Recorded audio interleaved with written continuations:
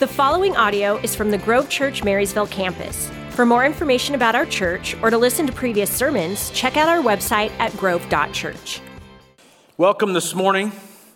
We are going to jump into Galatians chapter 5, and I guess I'll go ahead and just warn you now that some of you may feel like you want to leave at some point during the message.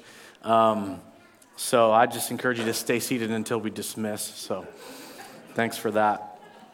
Galatians 5 is where we're going to land, and really the reason I'm doing this, people ask me, why are you even growing a beard? And it's because my kids can't go see the mall Santa, so I'm just going to be St. Nick at home this year. It's kind of the goal, and there's a lot of gray, a lot of white going on, so, you know, if you think I'm like 60, I'm not even close, so. Galatians 5, like I said, is where we're going to land. My daughter last week asked me, hey, Dad, you ever got a ticket? That's a terrible question.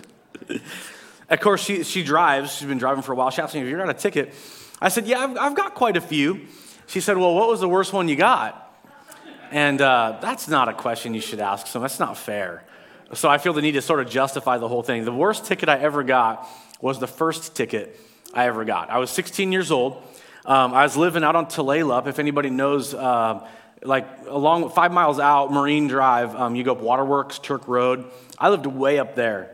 It was a gravel road, like 3.5 miles. I'm the kid who could literally say it was uphill both ways to the bus stop. And the bus didn't come within 1.5 miles of my house. I had to walk sometimes. It was brutal.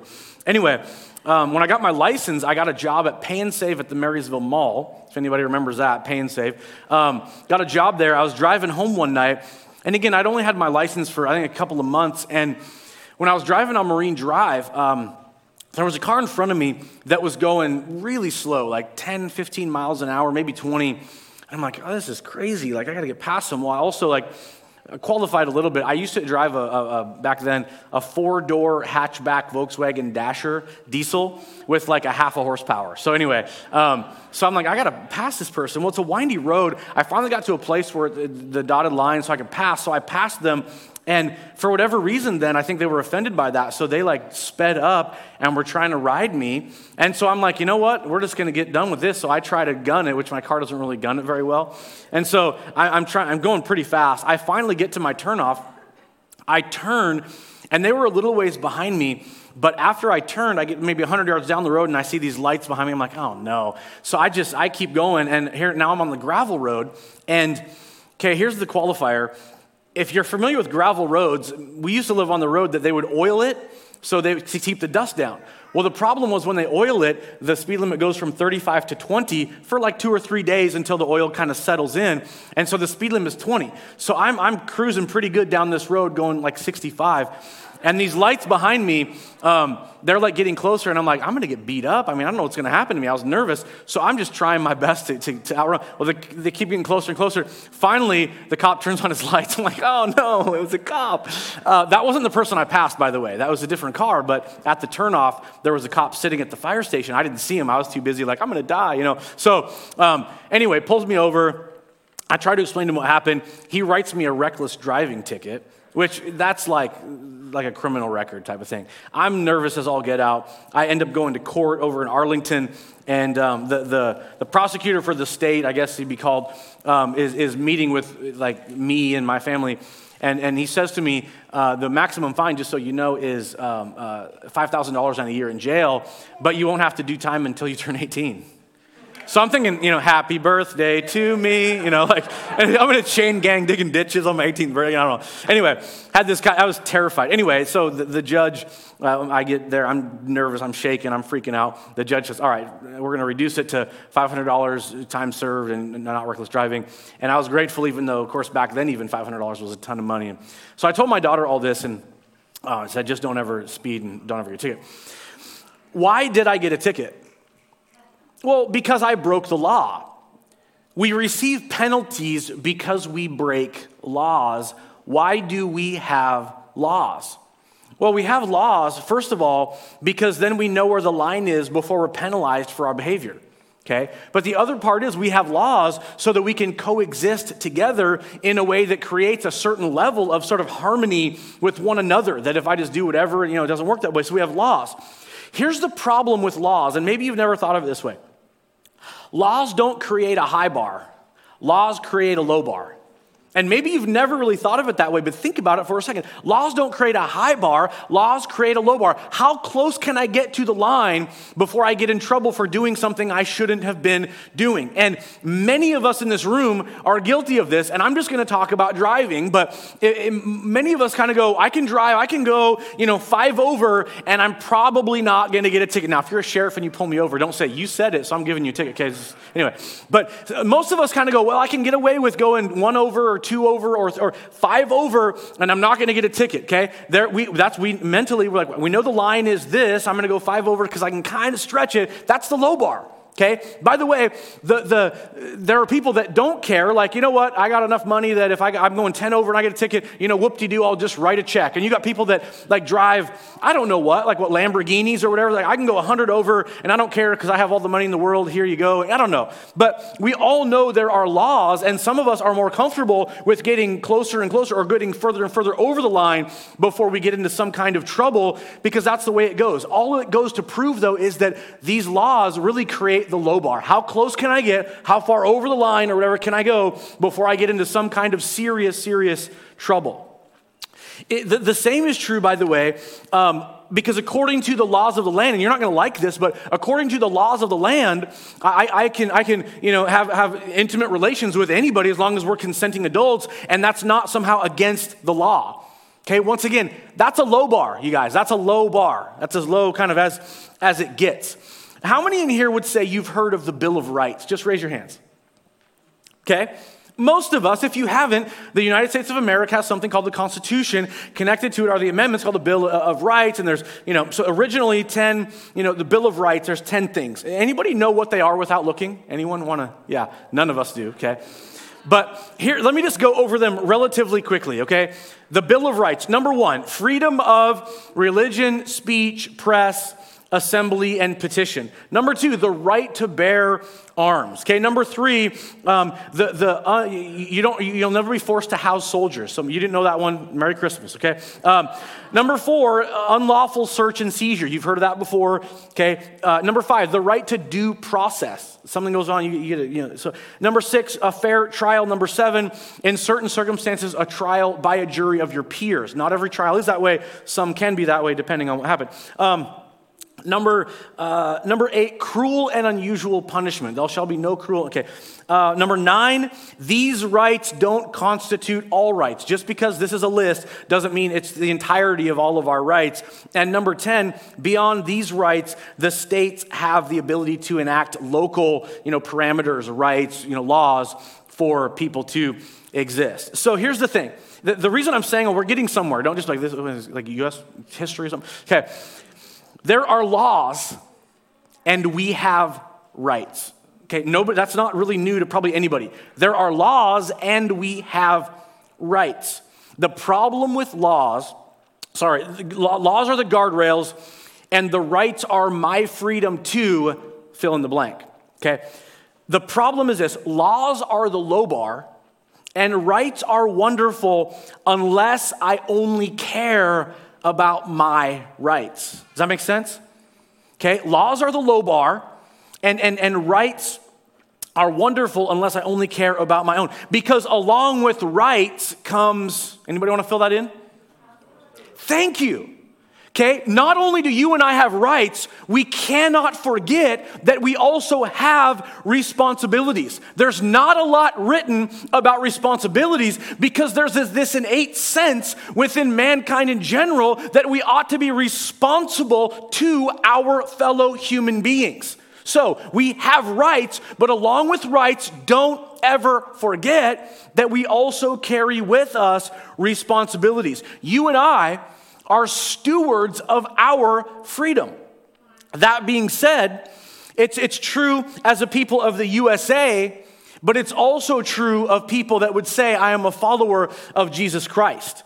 I am a steward of my freedom, and my freedom wasn't meant for me alone. Okay, follow along here today. as a married man, and I don't like this, but as a married man, according to the laws of the United States of America, I can have an affair because there's no law in my land to challenge me, but that doesn't mean I should do it. Why? Because my responsibility is to a marriage and to take care of my wife, right? I have a right, according to the law, to apparently have an affair. But that doesn't mean it's okay, because along with that is an innate responsibility. And now you can all go, well, yeah, but that's not the only thing. There's also scripture. And I get that, but just follow me here. It's both a right and marriage is both a right and a responsibility. My concern is this, and this is just my heart today, okay? My concern is this. We are so focused on fighting for our rights without considering how those rights overshadow our responsibility to others. Okay, that's my heart. What I see today is this crazy polarization. And in our series Unfriended that we just wrapped up last week, I talked a lot about there's so much polarization, and watch this documentary called The Social Dilemma and take notes, because there's a lot of information there that will help you understand why we are in some ways where we are. There's a lot more to it, but my concern as a follower of Jesus and as a pastor, to be honest with you, is that you and I flex our rights constantly right now without considering the perspective of people that don't necessarily think the same way. The problem is not that we flex our rights. The problem is the way that it comes across to other people shuts down conversations. And listen, when it shuts down conversations, we're losing our ability to influence as ambassadors of Jesus to our world. That's my deep concern. So bear with me, because again, there's some of you that alarm bells are going off and you're like, I'm going to find another church. I get that. I get it. But just bear with me today, okay? Ultimately, we can too easily use our freedom to hurt other people. 2,000 years ago, when Paul was helping establish with a team of leaders, and there were other established churches all over the place, he was writing letters. Most of us are aware that in the New Testament, we have books like Ephesians and Galatians and Colossians and stuff, but those aren't just books of the Bible. Those are letters written mostly by Paul. Those ones I mentioned are by Paul to churches that he cared deeply about. One of those letters is called Galatians. It's a letter to the churches in the region of Galatia. And in chapter 5, starting in verse 13, he says this: "You, my brothers and sisters, were called to be free, but do not use your freedom to indulge the flesh. Rather, serve one another humbly in love. For the entire law is summed up in keeping this one command: love your neighbor as yourself. If you bite and devour each other, watch out, or you will be destroyed by each other." Jesus, as we stop and pray, we invite your Holy Spirit that, as we look at Scripture, says lives inside of us. We invite your Holy Spirit to help us process this conversation. God, need your help desperately to try to say this as clearly as I can. But I pray for open hearts. I pray, God, that you would open our minds to realize some of the damage that we could so easily do if we're not careful. In Jesus' name, amen. You, my brothers and sisters, were called to be free. Awesome. That's an amazing invitation by Paul, because especially in the first century church, they had such a hard time peeling themselves away from the list of Old Testament laws that they were used to following.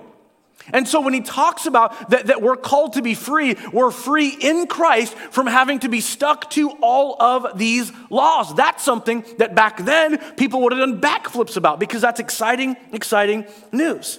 We're no longer bound to the regulations of the Old Testament. In modern day vernacular, you could say, I have my rights. I'm free, I have my rights. That's awesome. But it's followed by one 3-letter word that's spelled B-U-T. My brothers and sisters, you were called to be free. But, see, you have rights. You're free to do all kinds of things. You're no longer bound that way. But do not use your freedom to indulge the flesh. And you could go, well, yeah, but isn't he just talking about, because later on in this chapter, by the way, in context, he's going to be listing things like dissensions and factions and orgies and all this crazy. Isn't that what he's talking about? On one hand, absolutely, but he's talking about when you and I indulge the flesh, it doesn't take into consideration how my behavior, how what I'm doing is impacting other people. So when he says, do not use your freedom to indulge the flesh, he's saying don't focus so much on those things that you call rights. Be aware that you have rights and that's awesome, but take on the responsibility. And what does he say the responsibility is? Serve one another in love. And it would be super easy again for you and I to go, isn't he talking about we who are followers of Christ together? Isn't he talking about the way I serve you and you serve me and we serve each other and let's not worry about the world so much? And I would argue with you, don't miss the point. He's not just talking about those who are quote unquote in Christ. He says, don't use your freedom to indulge the flesh and make it only about your rights. Take on the responsibility of serving one another in love. And then Paul goes on to use the words of Jesus in Luke chapter 10. If you're taking notes, write down Luke chapter 10. In Luke chapter 10, Jesus was in a conversation with the crowd who they were challenging him to say, well, how would you sum up the Old Testament? And what did Jesus say? Number one, love the Lord your God with all your heart, soul, mind, and strength. Number two, love your neighbor as yourself. And then someone from the crowd blurted out what? Do you remember? Who's my neighbor? And Jesus, instead of going, let me show you, stand up. He did this. Let's just say there was a guy going down from Jerusalem to Gaza. And let's just say he fell into the hands of robbers. And let's just say they beat him and robbed him and left him for dead on the side of the road. And let's just say a priest walked by. And let's just say the priest was too busy and kept going. And let's just say a Levite walked by. Same idea, kept going. And let's just say a Samaritan walked by. Why does Jesus say Samaritan? To prove the point that the neighbor is not those that are part of the same community, that think the same and believe the same and have the same history and get everything the way everyone else does. He says Samaritan, that would deeply offend the whole crowd listening. Because there was a wall, kind of this idea of a wall between Samaritans and Jews in that day. So when Jesus said Samaritan, that would have been a reason they would pick up stones and want to kill him. And you and I read it and go, Samaritan, cool. Samaritan's purse, great, love ministry. You're missing the point.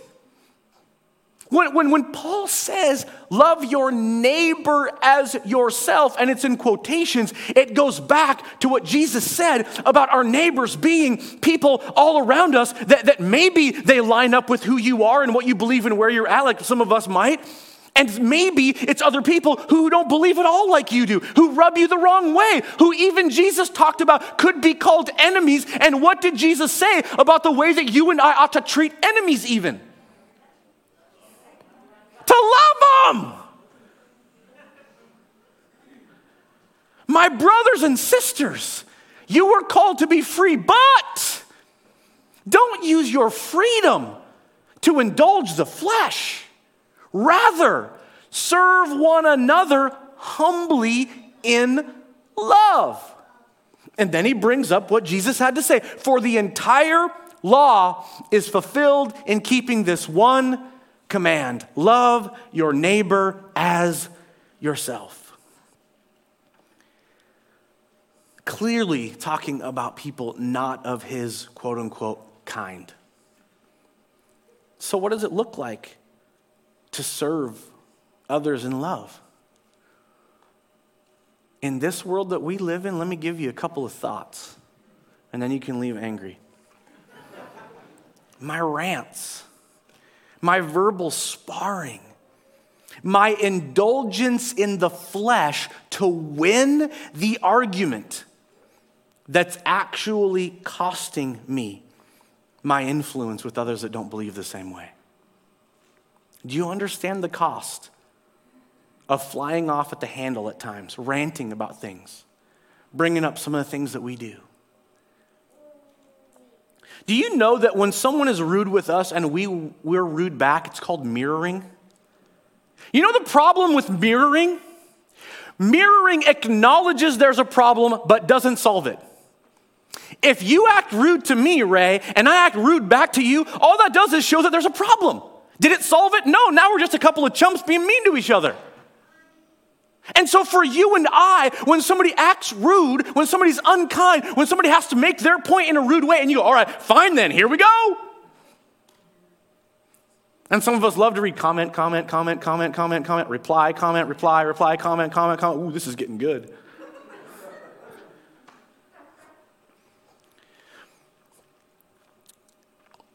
It takes me to what Jesus said to Peter. The disciples are in the Garden of Gethsemane as Jesus is like in his last moments with the disciples before he's arrested. You remember this?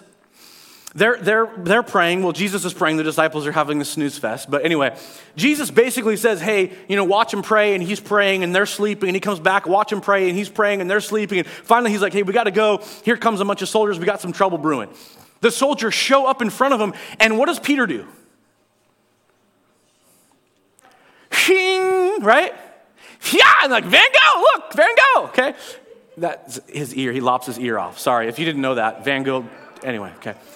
Art history, my bad, okay? Peter lops a guy's ear off. And what does Jesus do? Yeah, get him! Go for the other ear. Go this way. Take the whole head, man. This is awesome. What does Jesus do? Yeah, not only does Jesus like pick up the ear, like, bless you, Hey, he can hear again, cool. Okay, miracle, amazing. What does he say to Peter? He says, I'm not leading a rebellion here. And then he gives Peter a warning. Anybody know what it was? Those who live by the sword die by. Jesus says to Peter, I'm not leading a rebellion. Put your sword away. Bless you, be healed. Peter, if you live by the sword, you die by the sword. Knock it off. Now, let's go back to what Paul says in Galatians chapter 5, because it goes right along with what Jesus just said. If you bite and devour each other, you will be destroyed by each other. That's supposed to be a warning from Paul reminding us, you have all of these rights. You're free in Christ. You can get away with all kinds of behavior according to you and God, and that's a dangerous premise in the world of grace. Totally another sermon for another day. Just write it down with a question mark and we'll come back to it someday. But Paul's point here is that instead of looking at what I can do and get away with and have this freedom to enjoy, what about my ability to consider the perspective of others and how what I do will impact them? That's Paul's concern. And if you stick to, yeah, but these are my rights. Yeah, but I can do this. Yeah, but that's my freedom. And Paul says that attitude ends up biting and devouring other people. And that attitude, when you bite and devour them, means they're probably going to retaliate by biting and devouring you back, and the whole situation is going to be a disaster. Sound familiar? See, you look at our world and go, what in the world is happening?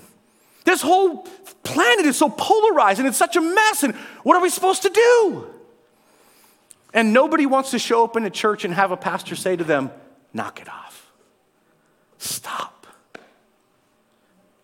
You're not helping people see Jesus when you go off on rants, when you're not careful about how things are worded, when you don't consider the platform that you stand on before you give the speech. You go, what do you mean by that?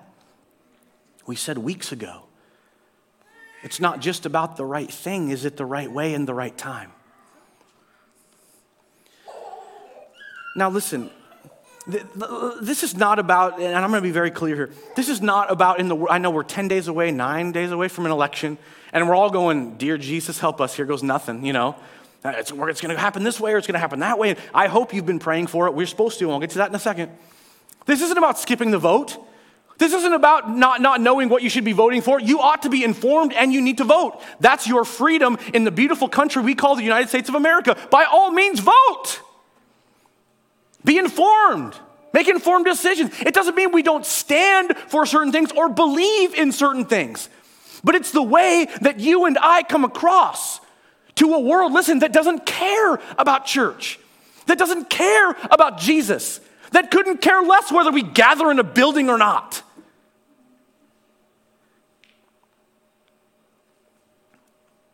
As you and I flex our rights, and we have them, as you and I flex our rights, we need to be aware how our approach affects others. So there's a point where Paul is raising up the next generation. And we have some letters in Scripture that Paul wrote, 1st, 2nd Timothy, and Titus, where he's giving directive to the next generation. If you're taking notes, write down 1 Timothy chapter 2. In 1 Timothy chapter 2, Paul has got done with his intro at the beginning of the letter and said a few things, and then he's begun to challenge that there's some issues going on. Then he says, let me charge you, Timothy, and I want you to hear this. Paul says to Timothy, as the next generation of leadership in the church, I urge then that first of all, petitions, prayers, intercession, and thanksgiving be made for all people. Did you hear that?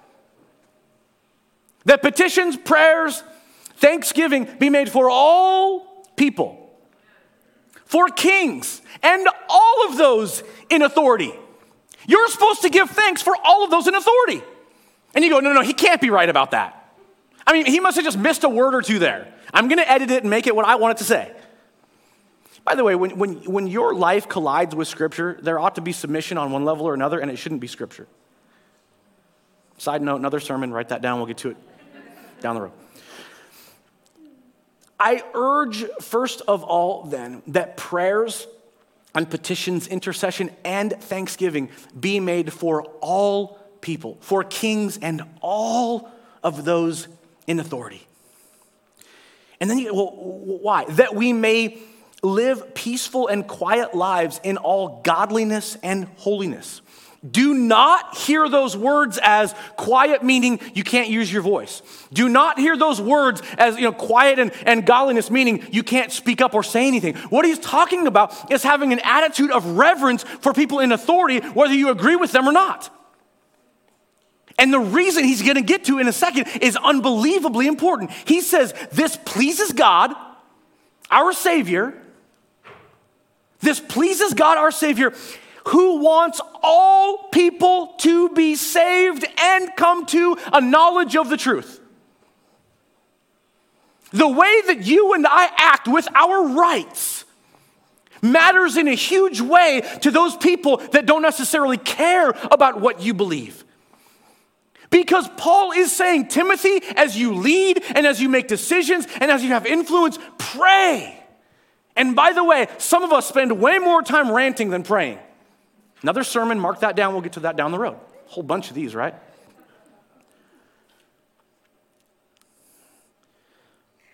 When you and I live prayerfully, when you and I are willing to surrender to the Scripture that says give thanks, doesn't matter what people believe, give thanks. Pray. Kings, all those, they're all people. That when we live that way, it creates in us, and this is what I believe, it creates in us a reverence. That even though we don't agree about certain things, we don't have to disrespect. Even though we don't agree, it doesn't mean we have to be mean-spirited. Because it's in those platforms that you and I lose our voice. When he says this is good and pleases God our Savior, it's that reminder. I love the last part, verse 4, who wants all people to be saved. The point. What you and I are pointing to.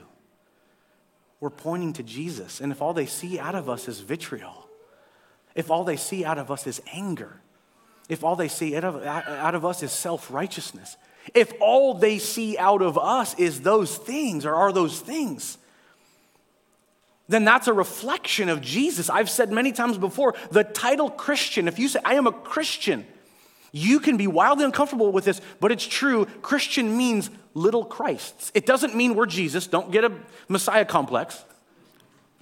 But it means representatives of a Savior that loves mankind. Paul says that our lens for life should be how it impacts others' ability to know Jesus. That's why, and I'm just going to be honest with you, and again, you may not like this or agree with it. That's why, as a person connected to people across the spectrum of politics and belief, you don't see me shouting, I'm voting for fill in the blank, from a stage like this, from social media. You don't hear me shouting in certain ways like that because taking that approach alienates too many people I have relationship with. And you go, well, okay, you just water it all down. I get, you can think that. But here's the thing. In my context, there are better places to have conversations, real conversations. The majority of people that I'm related to aren't part of church world. And I happen to care about my relationship with those people deeply. I love them deeply. I've been praying for some of them for decades. And I'm not willing to burn that to simply shout, fill in the blank. I go to a gym. I mean, look at me. You know that. Okay, just.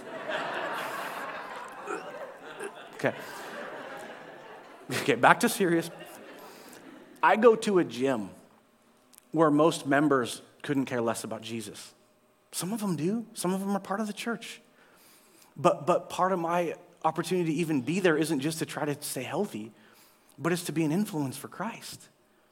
And I get in some amazing dialogue with people that are far from where my faith is at. People that on their birthday literally say, hey, if everybody would give, just give to the Church of Satan. And I'm not exaggerating. But people that I can stay connected to and have a voice with. I live in a neighborhood where there's many people that care about their faith and love Jesus, but many don't.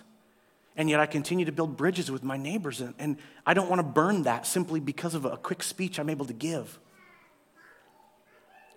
And you're not going to like this one especially. But I pastor in a church of wildly diverse people. People that believe all kinds of different ways. And that rubs some people the wrong way, and some people go right to, well, if you were really preaching the gospel, they wouldn't believe fill in the blank, right? I see that all the time. I get it all the time, by the way, from other pastors even. How dare you? So fun. But here's the thing. I pastor a church of diverse people with opinions across the spectrum. And we're all in different places in our maturity in Christ. And I'm not going to point to who's mature and who's not. That's not what I'm saying. I'm simply saying when you have a people all across, we have brand new baby believers. Let me just be honest. When I was a brand new baby believer in Jesus, nothing changed about my beliefs. I just gave my life to Christ. And you don't like to hear that. Well, didn't everything change? No, I didn't understand anything. I still thought it was okay to do all kinds of things that I was doing, but I believed in Jesus. But it was amazing how the journey over time, as we've talked about, of sanctification begins to change who I am and what I believe. But we have a church of people all across the spectrum. I respect that. And I love the opportunity to disciple people that are all over the map. Oh man, is it ever challenging. Oh man, is it ever messy. Oh man, do I get in the craziest conversations with some of you. But I love it and it's okay. We're walking this journey going, how do I love Jesus a little more today than yesterday? That's the core. To me, that's what matters.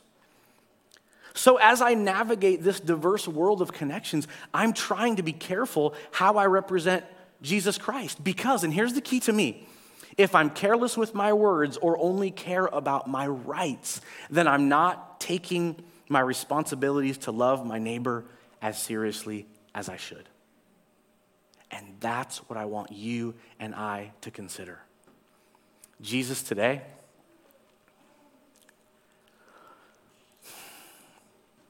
I pray for your Holy Spirit to do a work in all of us. That God, when we talk about that, well, I believe in Jesus, I've invited him to be the Lord of my life, that's not the end of it. It's that belief that as we invite Jesus in, we have the Holy Spirit that fills us. And sometimes, just like in the book of Acts, we need a fresh filling of your Spirit, a fresh empowerment to understand better, to discern better, to walk wiser, that over and over and over, as we read in the New Testament, all these different letters, we are commanded over and over, be very careful how you live. Be very cautious what you say. Be warned about how you carry yourself in every situation. And let's not just be about our rights and our freedom to do, our freedom to say whatever it is, but God, to think through the lens of what does this do for the gospel? What does this do for the kingdom? That we can be the most incredible, gracious, loving, humble people. That even Paul, you said, if we step up to lead in any capacity, do it with great patience and careful instruction. Father, help us to think and look differently about this. That yes, we have certain beliefs, but let us be so cautious about extending our rights without thinking through the responsibilities. In Jesus' name, amen. Thank you for listening to the Grove Church Marysville Sermon Podcast. If you want to keep up with us, like us on Facebook, Instagram, or visit our website at grove.church.